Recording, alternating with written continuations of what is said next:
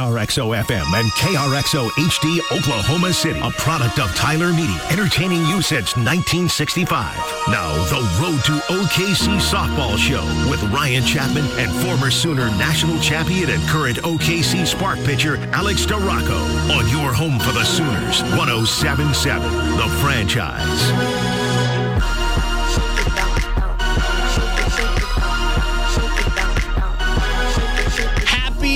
Wednesday, Oklahoma City. It's that time. It's the Road to OKC here on 107.7 The Franchise. I'm Ryan Chapman. You don't care about me, though. You care about the superstar sitting across from me, Alex Storako. How are you? First off, welcome back. Thanks for not quitting after week one. I really appreciate you sticking with it. It means a lot. Yeah, no, I'm doing great. I'm kind of getting nervous, excited for tomorrow. What's your reaction as far as I went through this with Nicole Mendez in 2021, our first season of the show. It was her, and by 2021, I definitely mean 2022. Wires are crossed. Her career ends in 2021. 2022 is our first season of the show. She did not know what to do with herself this week because she was like, all I've known is this is go time. And the first year after she had graduated out, how are you doing? Like, are you good? Has anyone checked in? Is life good? It's a big adjustment. I feel like everyone's been checking in on me, which is like a little bit much at times. Yeah, so I'm not going to check in. I'm doing great, though, and I feel like whether I was a player or now, this is like the worst part, the lead up, the anticipation of everything, the question marks everywhere, okay, what's it going to look like? Like, not only for fans is that a question, but like it's also in players too. So I think like I'm kind of in the same almost mode, although a little less travel under my belt. Yeah, you didn't have to this morning as I'm waking up, which I wake up way too early. And I'm already seeing like the Instagram stories of players that are waiting for the bus. And I was just like, I'm just having to drag my butt and do radio. I'm glad I'm not having to travel. That would be a disaster. Right. I'm pretty sure they bused to Dallas last night and then got the early flight to Mexico this morning. And by early, I mean there was hours on the Instagram stories before I saw it. So I'm feeling for them. They have practice today too. Yeah. Well, they have practice, but I also saw, I think it was from Kelly Maxwell. Patty Gasso travels in style. I'll put it that I looked at it and I was just like, and I looked out my window and I was like, it is dreary as hell in Oklahoma today. I am sad. Oh yeah. The pictures that I'm seeing on some socials, I'm like, seriously? We went to Hawaii the year before I get there. And now you're going to Mexico and I'm not there? You got to go to Palm Springs. Super cool. I'd never been to Marinetta before, but like I have a little bit of just want to see that. Would you rather have the Puerto Vallarta experience or like the midweek trip to Baton Rouge? So like this team's not going to get to experience.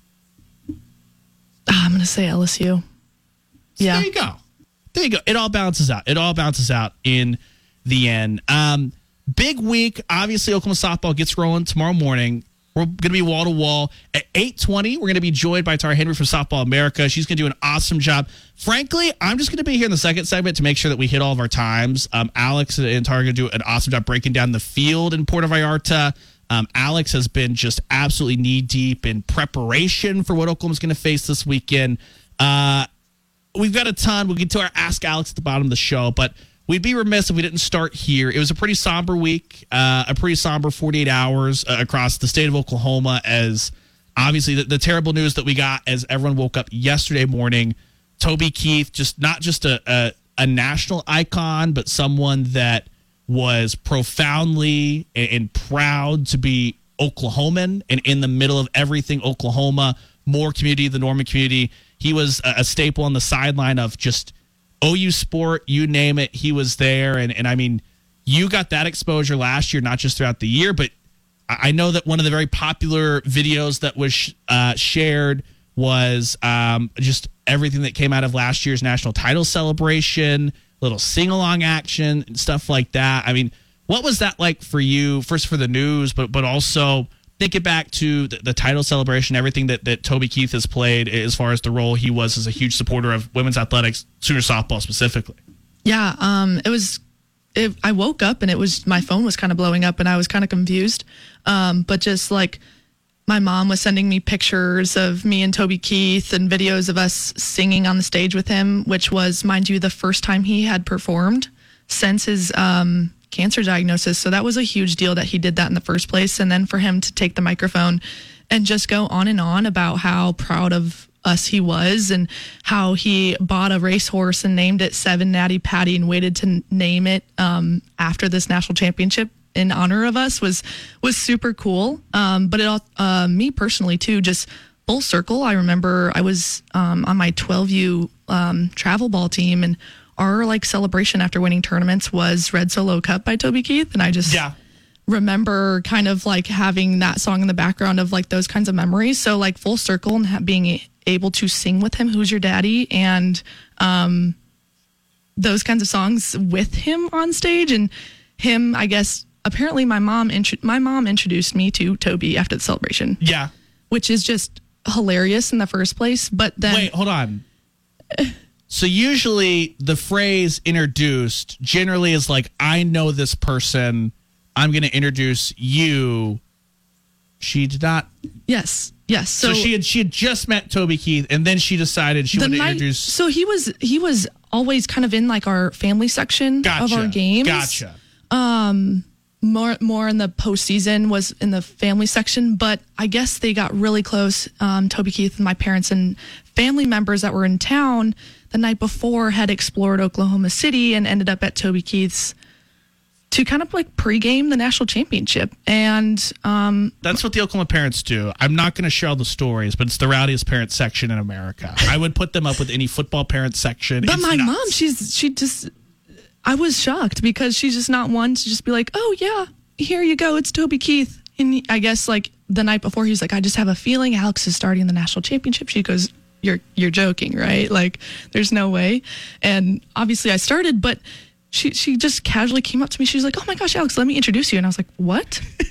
You're going to what? You're going to introduce me to Toby Keith? To who? Okay. Cool. So introduce me. He goes, oh my gosh, I guess he knew like all my big games from the year. And so like for him to not only be bought into just OU, but also just my career here and how short it was, like it was super cool to have that moment and like know that I wasn't just a player with Oklahoma across the chest. Like he knew who I was. He clearly knew my family more than I thought. And so just kind of reflecting on that, and I swear I kind of got emotional seeing like everyone's point of view of us like singing with Toby from that night. It was like I got choked up more than I thought that I would, and I think that's like just how special of a person he was, especially battling everything that he did with his cancer diagnosis. And so he just meant a lot to the program in all of those ways. He's a real one. He's not someone that was at Oklahoma when it was convenient, right? Like he was involved with football. He was a big supporter of Sherry Cole and the women's basketball program when it was really humming under Sherry, and even all throughout the rest of Sherry's career with Coach Gasso, all that stuff. We saw also the collegiate women's golf tournament that he hosts every single year, and that's not just Oklahoma State more than welcome. There were videos that the ones that I really enjoyed were from Bedlam basketball in Stillwater last year. The Cowboys had won, and it was Toby and Switzer over at Eskimo Joe's singing, should have been a cow, all that stuff. Like, he was just the man. And so you saw it last night at Oklahoma basketball, the first of many tributes that you'll have. Pretty cool this week in Bedlam. All the beverages going to be served in red Solo cups. A really great tribute. And it's been a tough week, but it's also been really cool to see the celebration part of it, right? As far as from Michael Vick tweeting about him, from Stephen Colbert on the Tonight Show to Barstool to everyone around here. It's been a cool outpouring. And so I knew that you had kind of a personal touch too, and he's definitely a huge part of Oklahoma softball. So he will be missed. He will be missed, and especially if Oklahoma clinches their 4th straight national title. That campaign will get underway tomorrow. It'll hit a little bit different afterward, as that's been the spot for OU softball to celebrate championships. But we do have softball tomorrow, Alex. There's no great way to transition out of it, so we'll truck through We got to talk to Patty Gasso on Monday. Patty Gasso, Alyssa Brita, Jada Coleman. That was the trio. And we thought, you and I texted back and forth. We're planning. What are we going to talk about? We're going to have to do lineup predictions, all that stuff. There is no predicting. Patty Gasso is just like, guys, set it on the table. Here's the lineup. So in case you missed it, big questions coming into this thing. Who's going to replace Grace Lyons at shortstop? Tiare Jennings. That's your shortstop, at least to start. Her and Alyssa Brito will rekindle their Bat Busters combo there, the left side of the infield. They played together at third and at short. At second base, Patty Gasso named a three-way battle between Alina Torres, who also will have a role in the outfield if she doesn't win that battle at second base, between Alina Torres, Avery Hodge, and Quincy Lilio. I think back to the couple of games at the OU tournament that Grace Lyons missed due to just an injury. Tiare started at short one of those games. I think Q was the one that played at second in that game, if I remember correctly. Then all got shifted back around as Patty Gasso tried a couple of different things.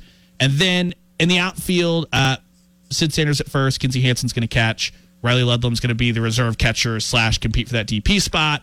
Riley Boone, Jada Coleman, and then the couple of names, Hannah Core, someone that we talked about a little bit. I've talked about Hannah Core so much, but I think we talked about it feels like with Hannah Core, it's going to be a pain management thing with her back.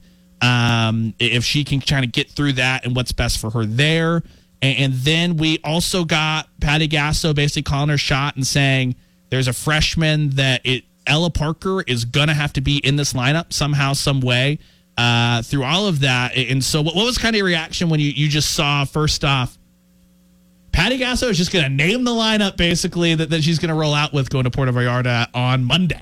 I was shocked, truthfully, just because Coach usually keeps that stuff under wraps. So for her to just come out and just lay it all out, I was kind of bummed too, because I was like, dang, like there could have been so many predictions we could have talked about. It was a content killer. It was. Yeah.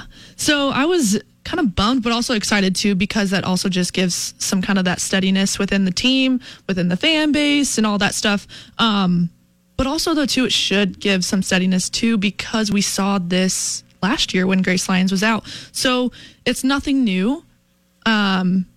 But I'm also really excited to see who steps up in that second base role, because obviously moving Tiare over leaves that big hole, because that's an All-American second baseman. Everyone's like, oh, how can you move Alyssa Brito, the All-American, from third? But we're moving the All-American Tiare Jennings from second too. So I'm excited to see the battle of the second base and where that transitions into the outfield even too, with Torres going back and forth. So I think it leaves still some questions, but a little bit of sureness too. So I'm really excited about that.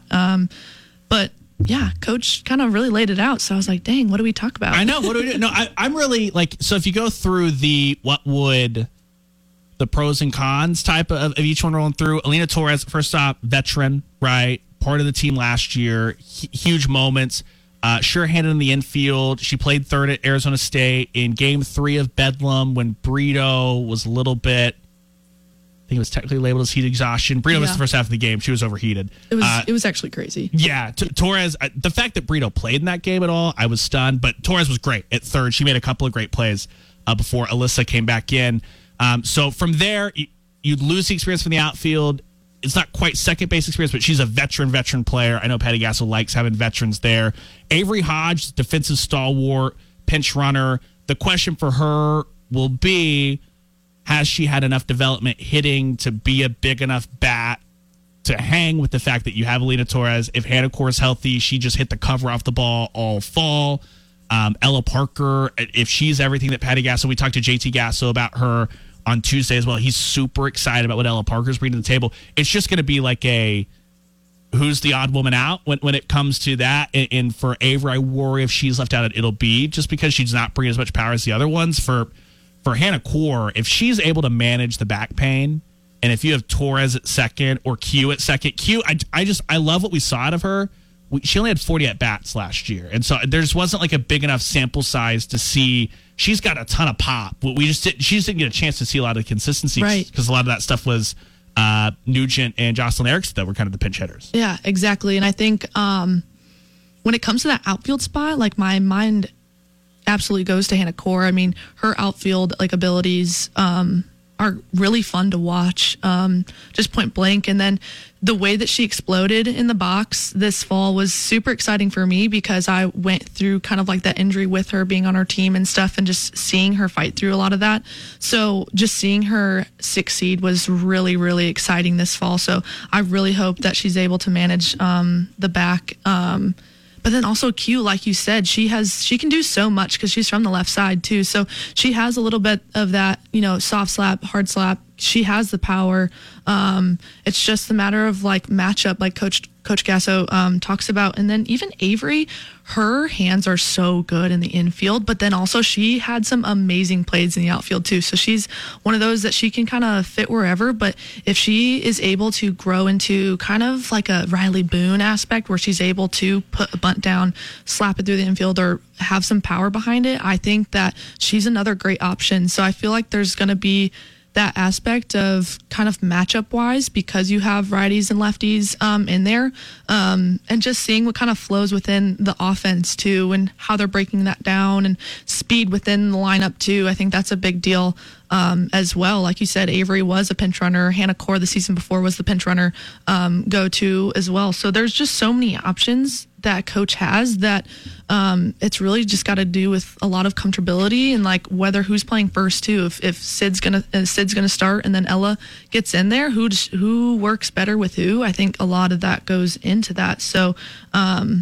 yeah, I just if Avery Hodges made those developments to where she can be someone that Patty Gasso and JT Gasso are comfortable throwing in there, it's hard not to think of Alina at second, just because whether you go Boone, Jada, Avery Hodge, or Boone, Jada, Hannah Core, it's going to be the most athletic outfield in the country, which that's not like a knock on Alina. Alina's a great athlete. It's just that she can come in and play really, really well in the infield, and then you get just that dynamism in the outfield. It's fun to think about, is one of those things, because we kind of joke about on the morning show, if you're going to score runs against Oklahoma, if you want to hit a home run, you don't just have to hit over the fence. You got to clear 5 or 6 feet over the fence. Otherwise, Boone or Jada, like that, sorry, that there's a big landing zone on the other side of the fence, so they're going to pull that thing back.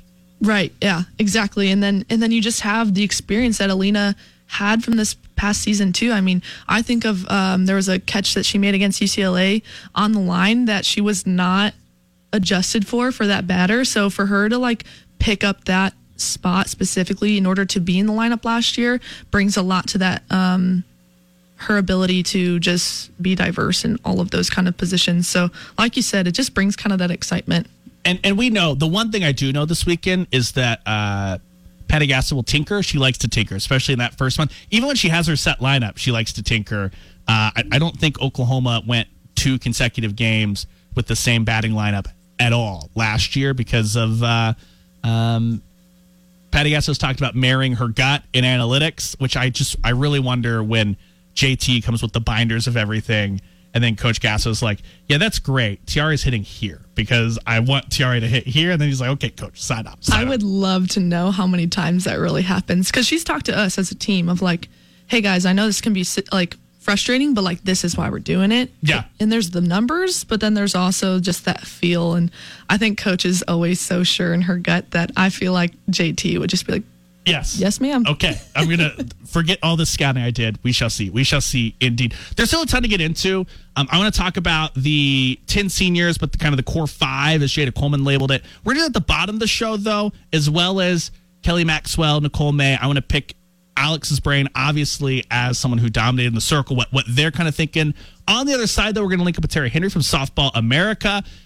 Selfishly, if you want Oklahoma softball coverage, you should probably go to allsooners.com. If you want anything else, top to bottom, coast to coast, Softball America is going to be your spot all year long. Super juice to get joined by Tara. On the other side, stick with us. You're listening to The Road to OKC here on 107.7 The Franchise. But before we do that, just a quick shout out. Really, really thankful to have Resilient Softball with us once again as a sponsor. Softball season is just around the corner tomorrow. You need to make sure you have all the equipment that allows you to perform at your very best, and that equipment that you need is Resilient.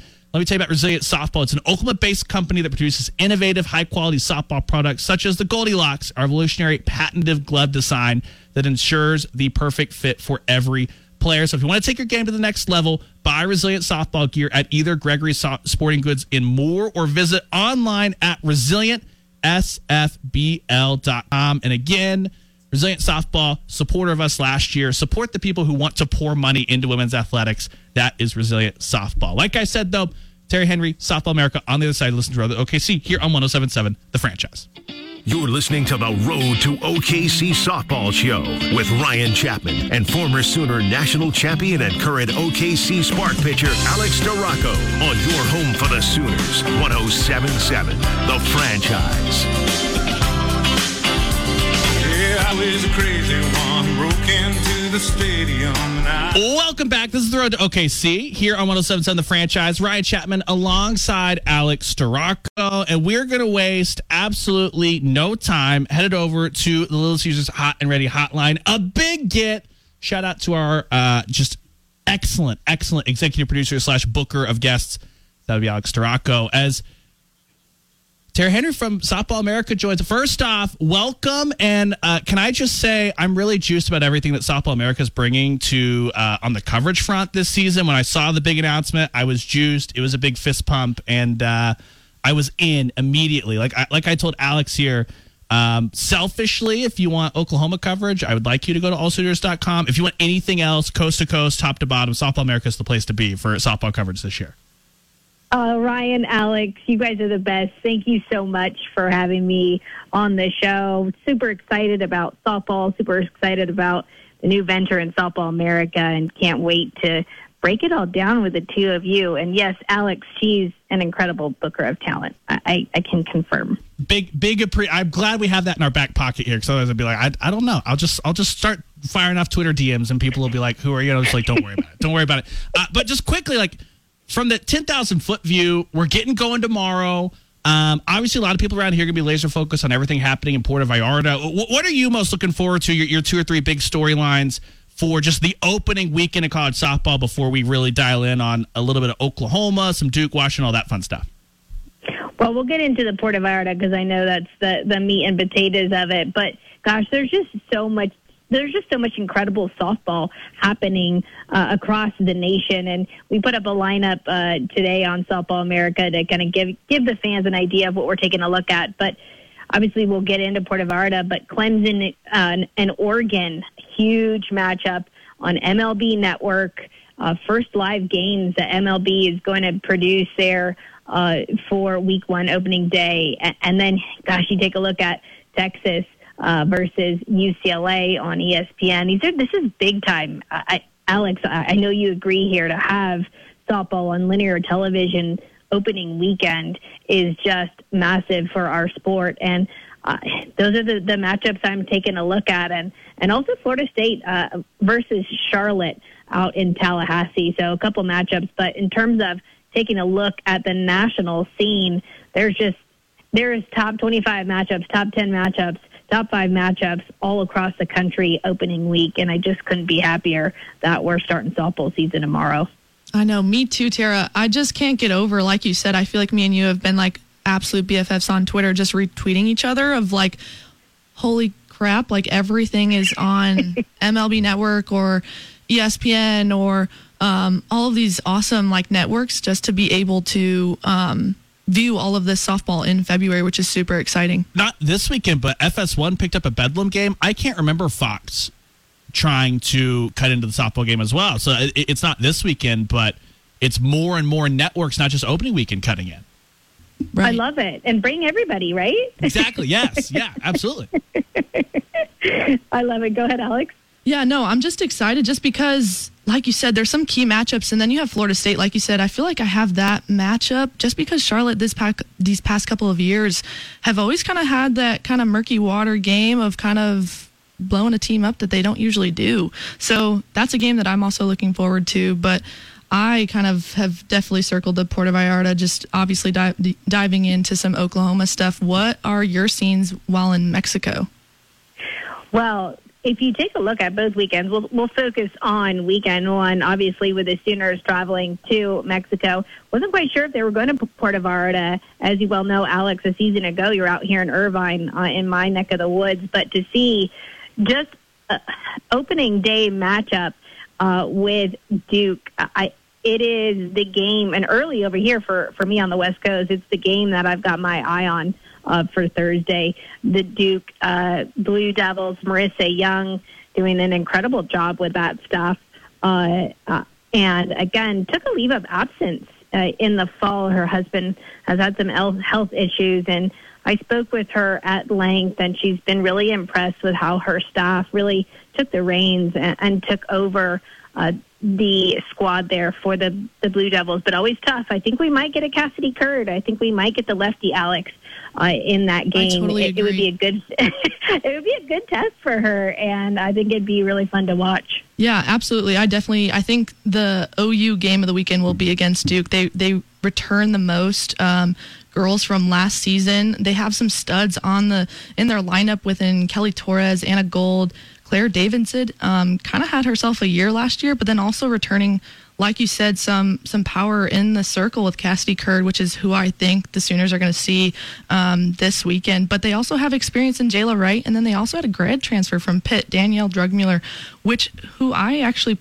played with in high school. She's from my area, so I think they added some core with her from Pitt. But I also think that Duke has the meatiest lineup that the Sooners will face this weekend.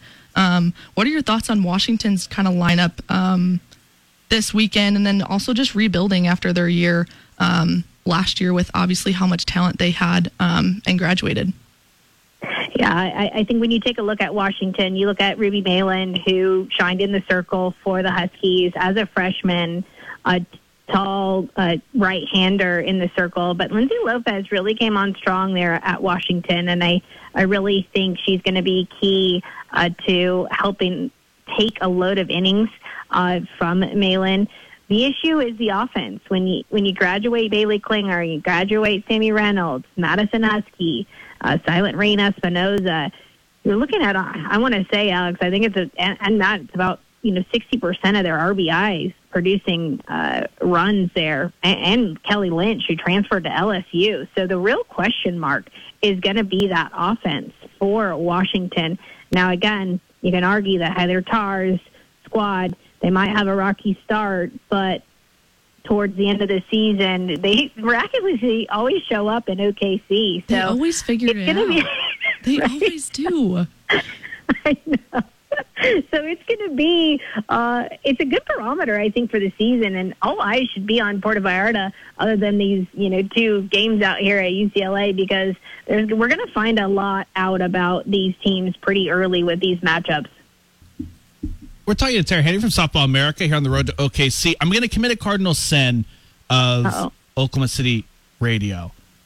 There's another red team that's out in Puerto Vallarta that will be taking on Washington and Duke and Long Beach State and Utah Valley. What is Nebraska going to be with Jordy? Obviously, they were in the Stillwater Regional a year ago, so it's not like it's Jordy plus just nobody. Like they have a strong core, a strong base to add her into. Did they do enough elsewhere, bringing in talent around Jordy to make Nebraska kind of an actual live super threat here in 2024? I think so, Matt. It's a great question, and I spoke with Rhonda Ravel. She jumped on our podcast pretty early this week, and it's funny because obviously the media and I don't know if it's a cardinal sin. I feel like your fans still love Jordy, but it's not really, they're not focused internally on Jordy, which I think is really interesting, and I think that's how they're going to go about managing the noise throughout the season. But, Brooke and Billy Andrews, the pair of sisters there, have always been really strong for the Huskers with Caitlin Kaneda, Caitlin Neal, Peyton Cody. And I think, Jordy, it might be that missing piece. And with the Big Ten championship, and Alex, you can speak about playing Nebraska. You've got a pretty good idea of what that squad has looked like in that senior class. You can kind of I would say you've got a good idea because you played against them. I was going to say, don't say that Nebraska doesn't have any meat to their lineup. They definitely do, with, especially Billy Andrews, I feel like was a player that always kind of stood out. But they, Coach Revelle has always done had a good program and stuff. So the Big Ten, we're not going to talk down about it for sure. But no, shoot, they were an inning away from forcing the if game against Oklahoma State in the regional final, right, from coming all the way back. I won't lie, I was kind of rooting for them. You were interesting. Love it. For us, it would have been really bad for the content around here, but that's fine. That's fine either way. Tara, a couple other. I just had two other questions about teams across the country. Yeah. One in Big 12 land, Texas just uber young last year, really, really strong showing. I thought as Mike White had to do a ton of replacing coming off of the team that was in the Champ Series a couple of years ago. Obviously, a stud young freshman coming into the circle. How excited are you for what the Texas product could be this year as far as a group that kind of maybe performed over their head as far as what they had to do last year with so many young pieces? Well, I don't know necessarily if they performed over their head. I'd argue that they've got a pretty talented squad there. And, it's funny because I asked a few folks, who's going to be the ace? And I was thinking it was Mac Morgan. I saw Mac Morgan throw a ton of innings for the Longhorns. You look at, obviously, Sophia Simpson or Estelle Check, and the answer is the freshman, Tegan Cavan. And I heard that the 6-foot right-hander is going to be the one that is maybe the ace. And I can confirm that. I watched her play this summer and throw in travel ball, and she throws some gas, and I think that's going to be a really key piece to Texas's pitching staff, because you got the freshman, and then you got Estelle Check, and then you got Mac Morgan, Citlali Gutierrez, Sophia Simpson. So a lot of weapons in the circle for the Longhorns, and some pretty stud athletes as well, and on that offensive end. So you've got Mia Scott, you've got Vivi Martinez, Reese Atwood, Leanne Good. I'm pretty high on Texas, and I haven't always been high on Texas, but I think this year they've got a lot of the missing pieces, and just need to make sure they play some pretty good defense. I think that's where the question mark's always been for me. Between Oklahoma, Texas, the Cowgirls, Baylor, and everything they built last year, UCF, the strength of that program coming into the Big 12, it's going to be a really fun year for Big 12 softball. I'm choosing, especially with the games Texas Tech, Iowa State, Kansas. It was a lot better top to bottom than it has been the last couple of years last year, and looks like the Big 12's only added to that. Last one I've got, headed back West Coast, Stanford, one of the absolute stories of the Women's College World Series for. I think they maybe flew under the radar a little bit heading in when they shouldn't have for what just the absolute studs of Vaughter and Kennedy out there. Obviously, Vaughter transfers out. Can Stanford take that next step? Alex, firsthand just how tough and out the Cardinal were as well. Well, I think when you take a look at the Cardinal, I think you said it right there, Matt, is Nyjah Kennedy is the key factor there. And as Nyjah Kennedy goes, I think so are the Cardinal. And Alana Vaughter transferring out to South Carolina, it's a bit of a blow. But you added Taryn Kern, you've got a big bat in the lineup, and I can't say enough about Jessica Allister, her ability to recruit, her ability to develop talent, keep talent. I would say I haven't heard of very many people transferring out of Stanford, so I think that Vaughter move was a shock to most of the softball community. But I think Stanford might be the one to beat here out in the pack, and I'd argue UCLA had something to say about it. But when you got an arm like Nyjah Kennedy, as Alex, you can attest and you can add to, I think it's hard to bet against her. Right, absolutely, and I think it really comes with, everyone has been talking about, the upward of speed within pitchers, and it's kind of common now to see that 68, 69, which was kind of impossible to find a couple of years ago. But now when you have Nyjah on the mound, you see the numbers on the ESPN gun, and some people, him and haw. But when Oklahoma's batters are coming back in the lineup or coming back in the dugout, and they're like, "Yep, no, those are some real numbers." And I think a lot of science comes into that too. You got that rise ball, and that's just a pitch that's always fun to throw for myself, but also can raise some questions for some hitters. And I think she is just a stud, and she's young. And with Vaughter transferring out, it's really if her shoulder can take those kinds of innings, and is Taryn Kern enough to really provide some pop in that lineup? I know they graduated a lot. They had a kind of an older lineup within Stanford, but another one for me that when we talk about Kennedy is also the freshman from Tennessee, the drop ball Pickens. She provided a lot of stuff, but I think she's going to be a sneaky pitcher this year that's going to get away with a lot of innings and a lot of success too. So if Tennessee is able to really kind of ride with her and complement her along with the lineup and the pitching, I think Tennessee is another one across the country that can still really fight their way through the schedule. It should be a ton of fun. I can't wait to get everything rolling tomorrow. I was telling Alex earlier, I'm glad to get done with all my radio stuff at 10 a.m. so that I can just kick the feet back up and take it all in. It's going to be an absolute show all weekend long across not just the country, but down to Mexico as well.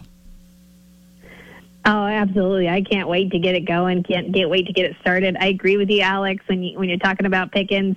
I feel like you've got that insight where you've talked to a few hitters, because I think we're talking to some of the same hitters, and I know that when you've got people stepping in the box and coming back talking about, whew, wow, that thing's coming in quick, or that thing's jumping, that's hard to see.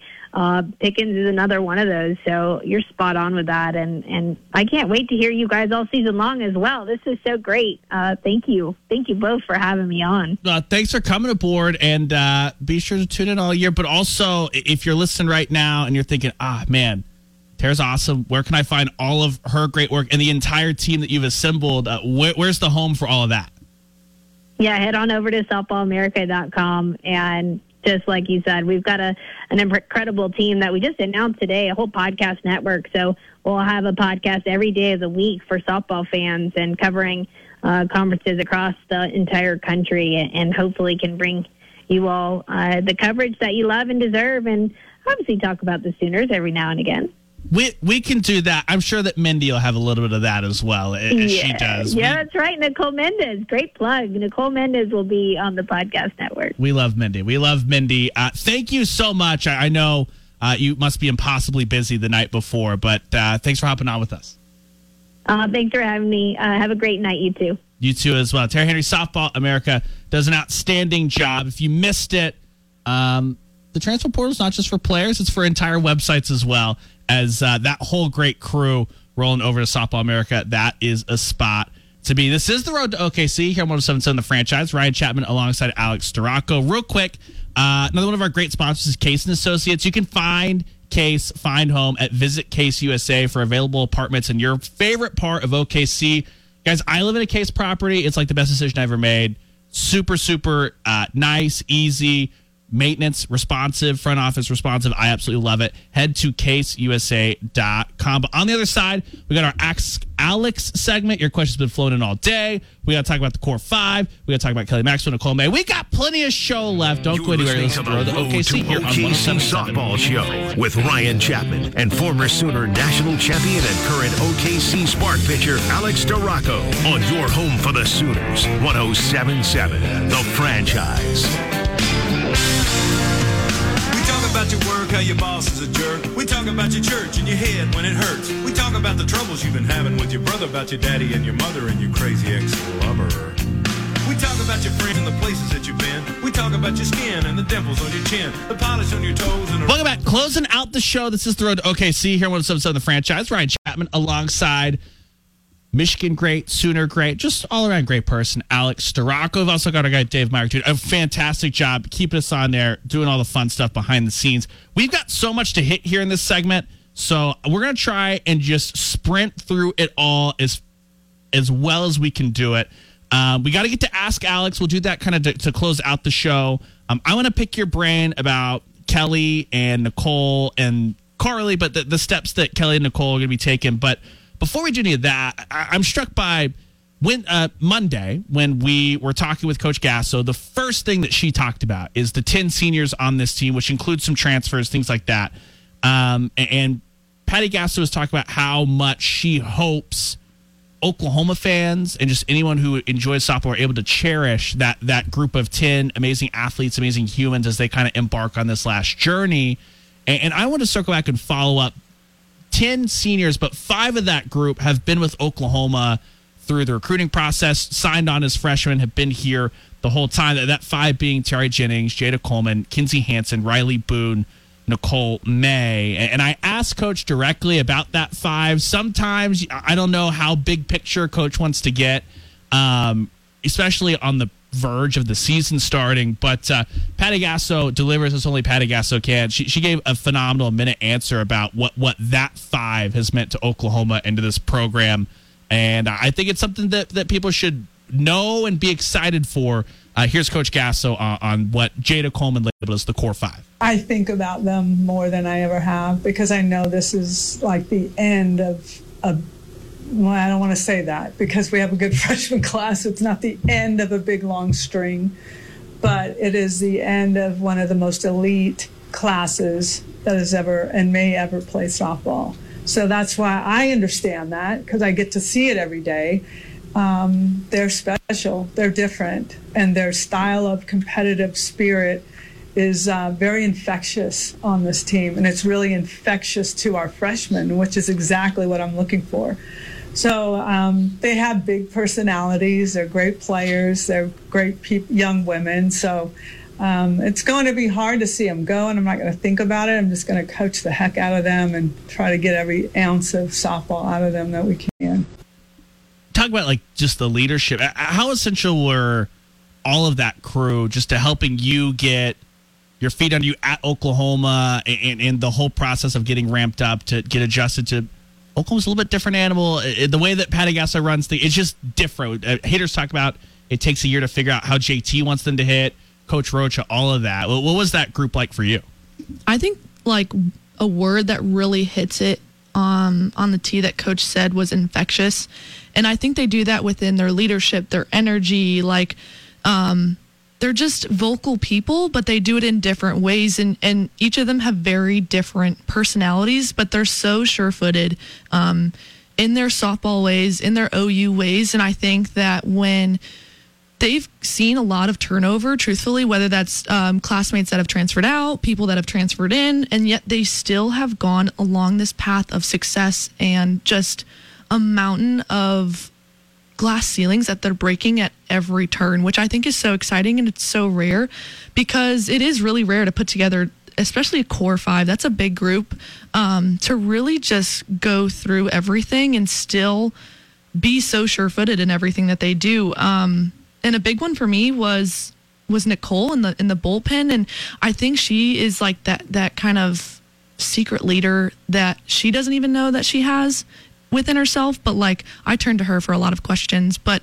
I think each of them have a different aspect of the game that they're so good at, and Coach even goes into that interview and says like she has to get back to coaching eventually once this group graduates, which I think is really funny because this group knows the ins and outs of Coach Gasso, of the system, of the program, that she's kind of right. She like everyone just goes to these core 5 about any kind of questions that they have before they go to Coach Gasso, because there's going to be an answer before you need to go to Coach Gasso. And I think when you have that kind of leadership within a program, it's what builds something that's so successful that Coach Gasso has built. The other half of that senior class will be Alyssa Brito, who Jada Coleman jokingly was like, Brito's it's crazy she didn't come here to start with.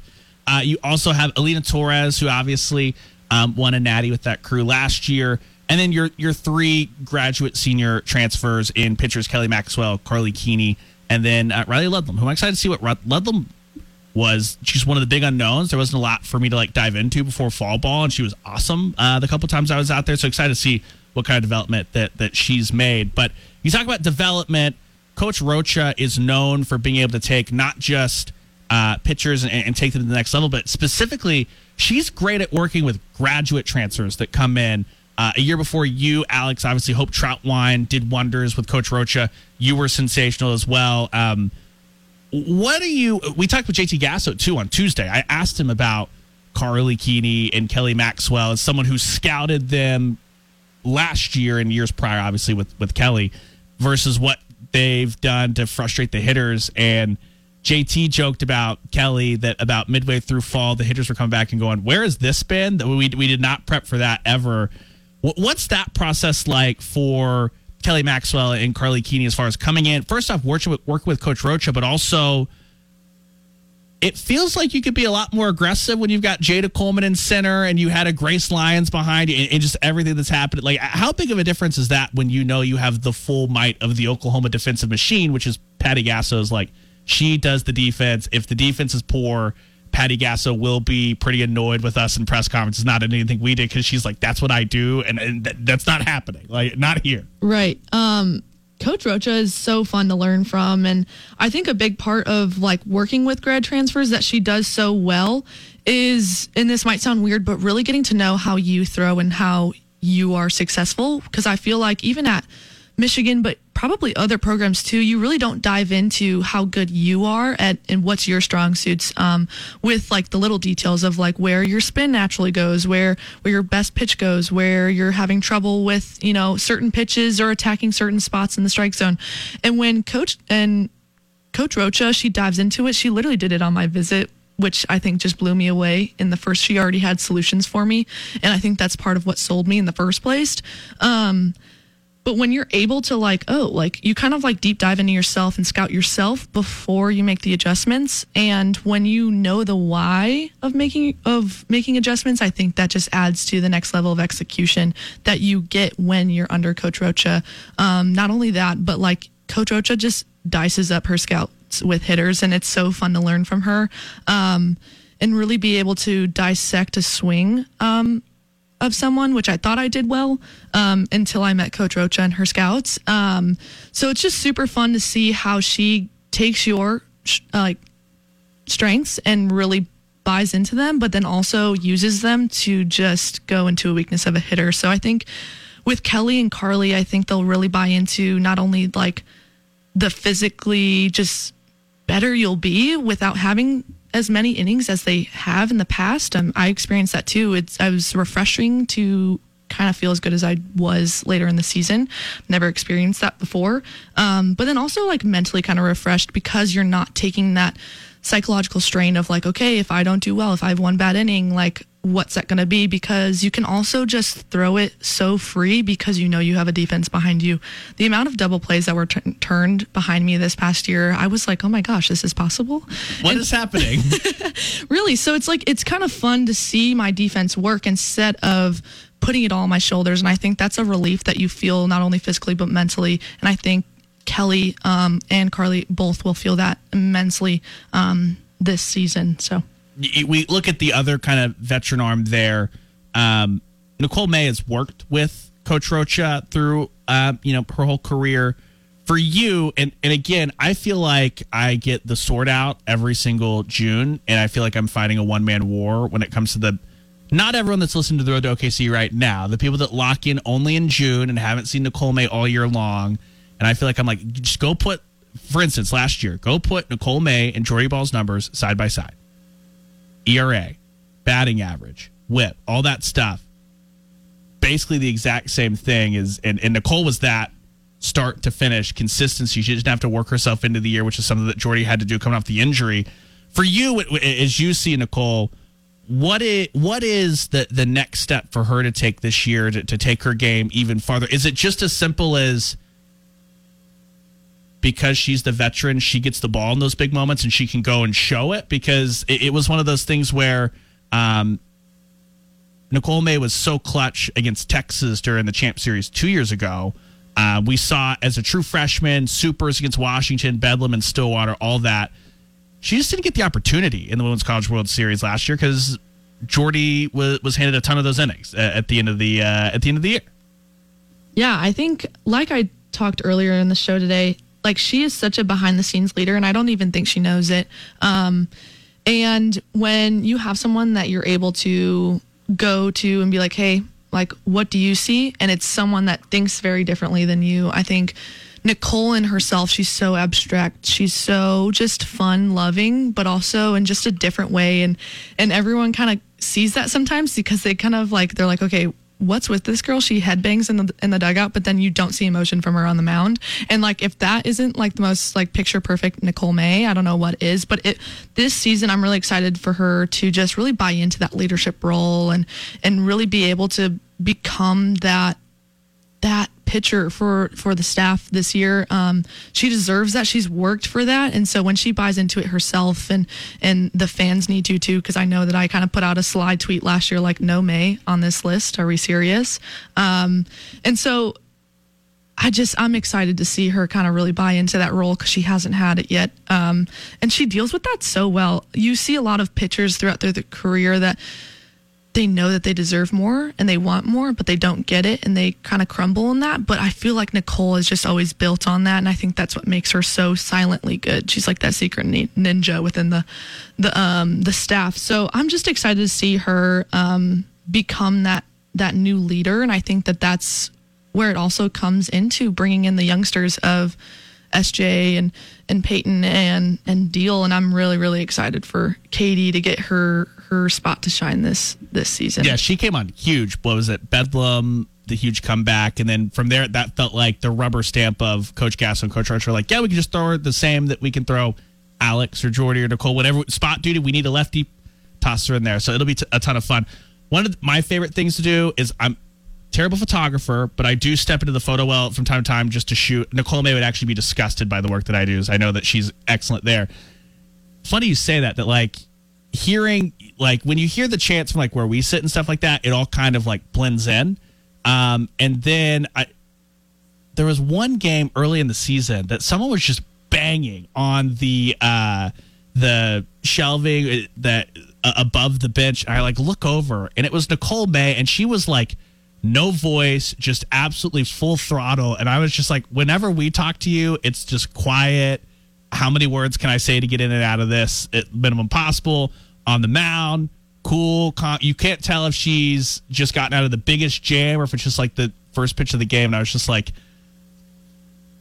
I use this a lot when I talk about like football players, like psychopaths in like the best way, like the mindset you have to have. I was like, Nicole May is right up there as far as like the best way of having like just the competitor mindset, just flip it on. I'm just like, this person's insane. Like in like the way that we love in sports. Right. I've always kind of joked that pitchers kind of have to be a little bit psycho in order to be a pitcher. Yeah. And we even joke about that too within the bullpen. But no, it's so funny because Nicole is the one that will make it a competition to see how many people can lose their voice, and she always wins by no joke, like end of the first game, she is hoarse and she's like, okay guys, I have to hit the shelf with my left hand because I can't hit it with my right because it is my pitching hand. We're like, we got it. You got your role. You own it. She owns it. She owns everything that she does. And I love that about her because she is able to flip that switch. And I think that also just makes her so good and so fun to watch. Excited to see a lot more Nicole May this year. I really enjoy seeing Nicole pitch. I have her entire career. So we're going to close out the show. We got a couple minutes here. We're going to do this every single week. Your chance to chip in. It's our Ask Alex segment. All week long, if you just hit up Alex and I on Twitter, at Alex Storako, @ Ryan Chapman, put a hashtag Ask Alex on it, mainly because it's easier for me to sift back through. You don't have to just think on a Wednesday and fire it in. If you have a question on a Saturday, hit it. We'll pick 2 or 3 of the best ones for Alex to answer each week. We got 2 today before we hop out of here. The first one comes from OU Reb. What does Coach Rocha say when she comes out to the mound during the game? What's that conversation like? I don't get to talk to Coach Rocha a whole lot, or frankly JT, until we got to link up with him every Tuesday. I can tell from her interaction, she's very fun-loving, very, very sweet. But I too have always wondered, like, what is the mound visit? What is happening when she comes out and talks to you guys? It takes a special kind of person to have to deal with the said psychopaths of the team, like I said, with the pitchers in the bullpen. But she is such like a mother figure in the bullpen, which I think what makes her also so good. She literally treats us like her own children. And so when she comes out to the mound, it's kind of funny because, like I said, there's so many different personalities within the bullpen. So last year, whether that's coming out to Nicole, me, Jordy, KD, we're all very different. So obviously we approach things differently, but she's always so cool, calm, and collected. And it's her really talking about soothing you, like resetting you, because that's a big word for us is reset. And so going back into that mindset of attacking a hitter, but she does it in such a calm way. It's like, oh, is it actually a close game right now, or is it not? Like, are we run ruling them, or are we not? So it's just, she kind of settles you and really lets you take back the reins. And I think that's exactly what a mound visit should be from your pitching coach. And she's just so good at what she does, but also how she says things. And I think that's just another addition to why she is so good with the amount of pitchers, especially not only when you're developing them through 4 years, but also when you're getting them for their last year. And so when she's able to just come out there and be like, hey, what's up? Okay, we're here. Now, what was our main goal for today, and what's a key that's going to work for you from this point on? And you're like, oh, we're not in a battle right now? Okay, cool. It's good. Life. Were you a pitcher that she's like, crack a quick joke? Was it just the, hey, we're here, one of those things? What was the strategy for dealing with Alex Storako? I was crack a joke, smile, fun loving. Like, even Hansen knew that, like, if I was frustrated or I threw 3 balls in a row, it was okay, let's talk about dinner next week, or figure that out. So it was never like a hardcore kind of conversation. Totally fair. Last one from Seth, who, by the way, fantastic OU softball follow, loves it. What are your thoughts on the new rule that allows pitchers to disengage both feet from the playing surface during their pitch? Good, bad, ugly, worst thing to ever happen, not a big deal at all? What do you got? I was actually really excited that he asked this, truthfully, because I've been in the game long enough that I was actually, my freshman year was when you had to start with both feet on the rubber, which was kind of tricky. And then after that, they took that away. So that obviously changes a lot too. But this is huge because I feel like this just has been the biggest controversy when it comes to pitchers. I mean, you have the Kelly Barnhill, the Jordy Ball, the Emma Lumley from Virginia Tech. There's so many pitchers that I guess, quote unquote, noticeably do it. But when you really look at it, a lot of pitchers leave the ground eventually. Ruby Malin does it. I do it in some of my pictures. But truthfully, it's about what is natural for a pitcher's body. And like in the game of pitching, you're truthfully not using your legs enough, and you're not using your body enough if you're not leaving the ground. And so I'm excited about this rule. I don't think it really makes a difference, because some people do it naturally and some people kind of add it in. And I don't know how, because I never could teach myself to possibly leave in the ground or crow hop per se. But when I finally started to like buy into, like later in my career, whether that was at Michigan or even here at OU, especially here at OU, I started leaving the ground a little bit more, and you can see it in some action shots. But like I could never feel it, and it's like such a split second that I think I only had it called on me once at Iowa State, and I was like, "There's no way." And then I actually rewatched it. I was like, "Okay, maybe for a split second," but I know he didn't see that eye for eye, so whatever. I'll just strike her out again. But I don't think it makes a difference. I just also think it goes into just the biology of a human body, and just going from a stationary motion into how intensely we use our bodies. It's more natural for you to leave the ground. So I'm not going to say I'm in favor for it, but if your body naturally does it to produce the best product of a pitch, do it. Yeah, obviously I haven't studied the science of a pitch like you guys do for everything like that. From my perspective, one of the big talking points last year and the last couple of years has been pace of play, and that one of the big positives of softball that has allowed it to become such a heavily consumed TV sport is that it pretty well fits into a 2.5 hour slotted window, one of those things. And as we move into an era where there's more pitching changes, things like that, shout out Texas Tech, the prince that was promised in that on that front. Like it just, pace of play is a big talking point, whether it needs to be a firmer pitch clock, stuff like that. And for me, like the biggest thing is like, we're not going to have conferences about this. We're not going to have to circle back and redo or stuff like that and put everybody, we need to stop. We need to call the illegal pitch. Let's put it up on the board, get it up to the press box. The new count is this, all that stuff. It just seems like things just move a little bit quicker for something that has never felt like a massive, massive deal, except for homie in the crowd. That's Gene Crow hopping, which I appreciate those people, but you're going to have to find something new. Out of the box. The out of the box is going to be the new one. Yeah, that's for sure the big one. But like I said, it's also so hard to teach that. So like if fans think that that's going to bring a big issue, like you said, it's going to be more of a time thing than anything, and calling time and doing all that stuff, but I think it's just a natural body thing. Like, I don't think coaches are teaching it, so I don't think it's going to be a huge problem. You heard it here from Alex Storako. If it becomes a big deal, all your hate mail to @Alex Storako on Twitter, pretty please. Or we can just send it all to Matt. I don't know where Matt's going. We can send it all to Matt. No, kidding.